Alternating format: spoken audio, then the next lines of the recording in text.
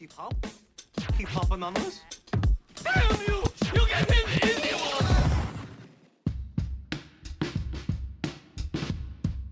Hey, what's up, y'all? And you're listening to The Breakdown. Breakdown. Here on Sin Sin Hip Hip Hop. Hop.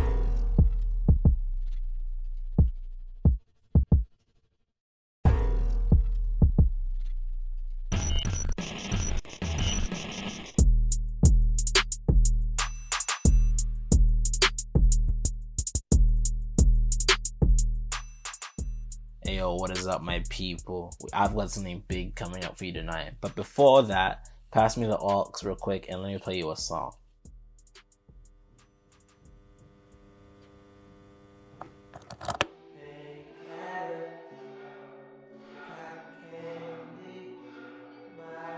Now, I'm pretty sure most of you, if you tuned into the hip hop show willingly, you should already know that this is Frank Ocean's 2012 track, Pink Matter. And that's one of the most popular anime references that I can think of. Aside from it, of course, being one of Frank Ocean's best songs. But it's not just that song. Anime is one of the most influential parts of our pop culture, being spoken about by influencers like Kim Kardashian, movie stars like Michael B. Jordan, and even legendary artists like MF Doom making references to shows like Fist of the North Star as early as 2003. And that got me thinking, where did this all begin? Like who? Like Gigantor, 'cause when we roll, we come fully. Now what you're hearing is from a 1989 song called Get the Bozak, and that's from a hip-hop group called EMPD, and that's the first ever reference to an anime that I could find.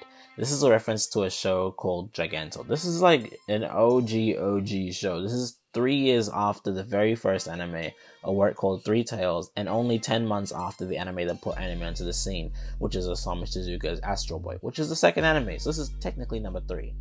After this though, anime would be pretty spread out in the couple years after, and wouldn't come up again until 1993 and 7 by Wu-Tang. We form like Voltron and just happen to be the head. And by Company Flow. Was told of a mutant who could twist space around him, and now it seems that I've met him.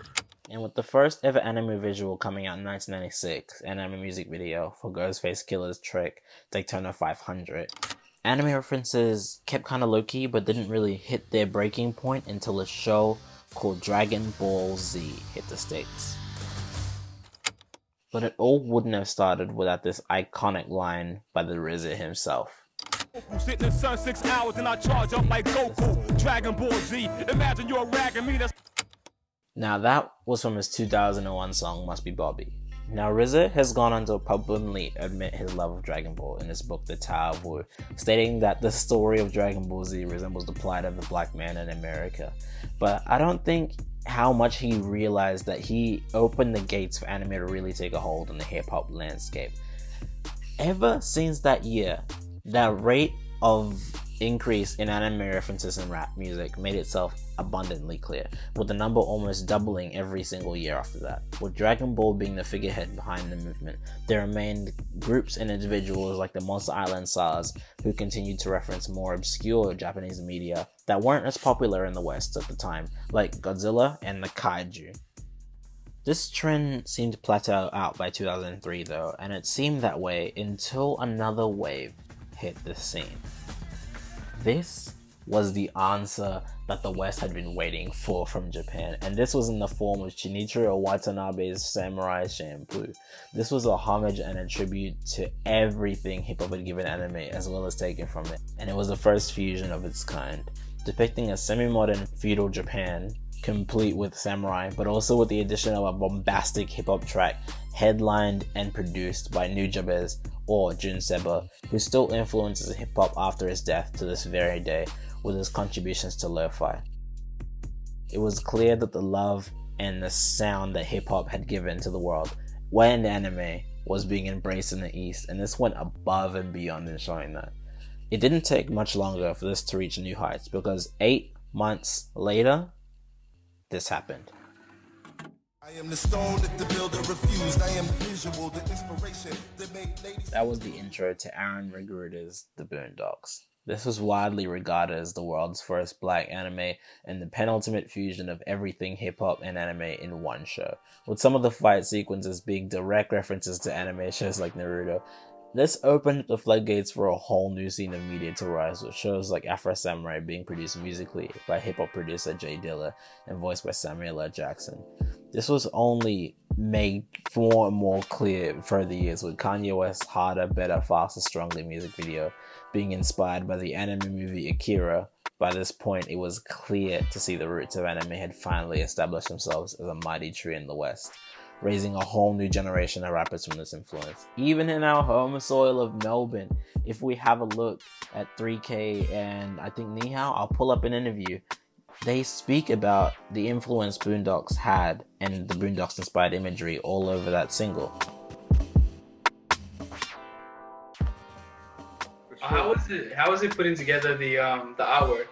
We wanted to make this release like animated versions ourselves. We're trying to figure out what vibe we wanted to go. If you guys seen the Boondocks cartoons, like that style of animation and stuff, and we just like really all gravitated towards that, and we found a really dope artist named Half Caste Goon on Instagram, and then we just like sort of gave him the outline of just like, we want to make like this song called Ni Hao, and it's just like, just draw us with this car and it's all us as Boondock characters and stuff, and like make a couple scenes and stuff.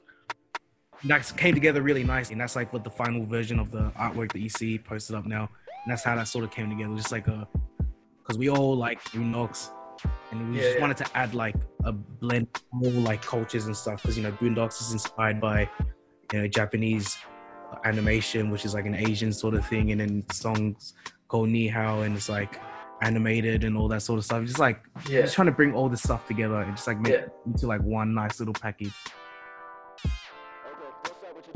It's crazy to see how deep this runs. Now this brings us to our present day. It's not uncommon to hear lyrics including references to anime and rap, with Lil Uzi Vert and many others making clear references in not just their music but their style and mannerisms as well. With artists like Childish Gambino stating publicly on Twitter, "I watch more anime than you," and even rappers like Scarlett basing their whole aesthetic behind characters from shows like Tokyo Ghoul, and rappers like Father stating that, and I quote, "I feel like back in the day, obviously Wu-Tang wasn't talking about anime because it wasn't that available. Airwords and them would have been watching hella anime and rapping about the same shit the same way, but they was watching those crazy ass karate movies and shit. I feel like that's the equivalent now. Shaolin was their thing, and now we've got a different import, so we can talk about that." As far as current trends go, this is one that's firmly rooted in the culture and is only going to get more and more popular as more and more artists and celebrities embrace it. And personally, I welcome it. Across the city, across the world, and in our hometown of Melbourne as well. Hope you guys have enjoyed this. Hope you guys can enjoy everything that's coming later on in the show. Have a good night, y'all.